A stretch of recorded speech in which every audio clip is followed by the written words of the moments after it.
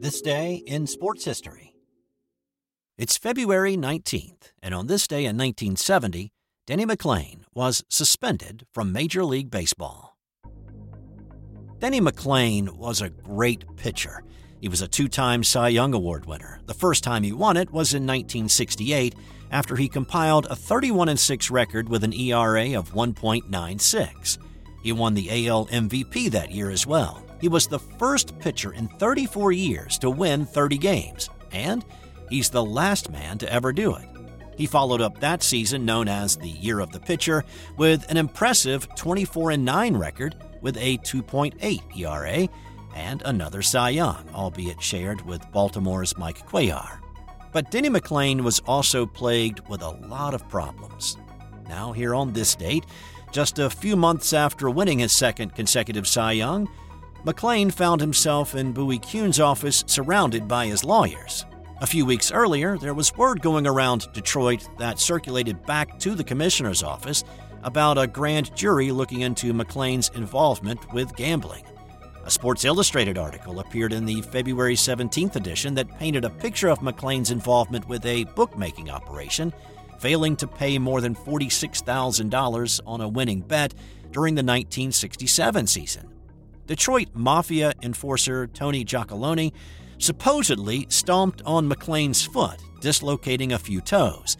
McLain missed the last 2 weeks of September, which raised several eyebrows considering that McLain's Detroit Tigers were in a tight pennant race with the Boston Red Sox. To try to recoup some of the mob's losses, Giacalone's brother Billy apparently bet big on Boston to win the pennant, and bet against Detroit with McLain on the mound in the final game of the year. McLain lost that game, as well as his previous two. Sitting in Kuhn's office, McLain admitted to investing $5,700 in the bookmaking firm run through a bar he spent a lot of time at in Flint. Despite not having definitive proof that McLain bet on baseball games, Denny's own admission, the grand jury inquiry, and the Sports Illustrated article forced his hand, and he suspended McLain indefinitely. The grand jury never indicted him, but a dark cloud hung over him for the rest of his life. He was reinstated and returned to baseball in July. However, things didn't stabilize for him.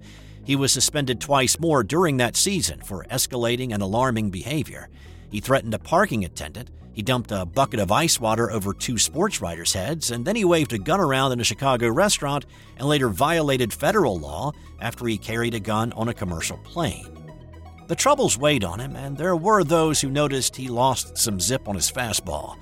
In his truncated 1970 season, he pitched in 14 games, winning just 3, and he had an ERA of 4.65.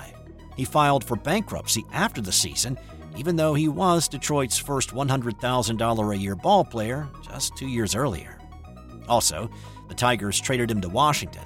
Now playing for new manager Ted Williams, the two did not get along, and the Senators were the worst team in the league. In 1971, he led the league with 22 losses. In 72, he bounced around the league, going to Oakland and then Atlanta, but he was not even close to the pitcher that he had been just 3 years prior. His baseball career was over, but his problems were not. In 1985, he was found guilty of racketeering, gambling, and cocaine use and sentenced to 23 years, but got out 2 years later due to procedural issues. He was indicted and convicted of stealing more than $12 million from his company's pension fund and sentenced to 8 years, serving 6 of those. While McLain's problems didn't start on this day, they did come to light with Kuhn's suspension of him on this day in 1970. Also on this day in 1984, brothers Phil and Steve Mayer won Olympic gold and silver in the slalom in Sarajevo, becoming the first brothers to win Olympic medals in the same event. Phil's gold was just the second gold medal won by an American man in an alpine skiing event at that point. Also, happy 38th birthday to Marta. Born on this day in 1986, Marta is considered to be the greatest women's soccer player of all time. Her 17 World Cup goals playing for Brazil are the most scored by any person, man or a woman, in World Cup history. She holds the distinction of being the first person to score a goal at 5 World Cups, as well as score a goal in 5 Olympic Games. And in 2013, South African sprinter Oscar Pistorius appeared in front of a South African magistrate, claiming he did not intend to kill his girlfriend 5 days earlier, but rather believed he was shooting an intruder.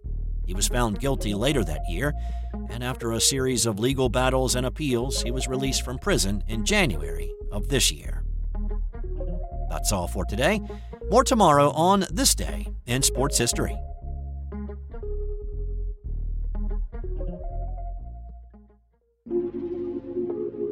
This has been an original Thrive Suite production.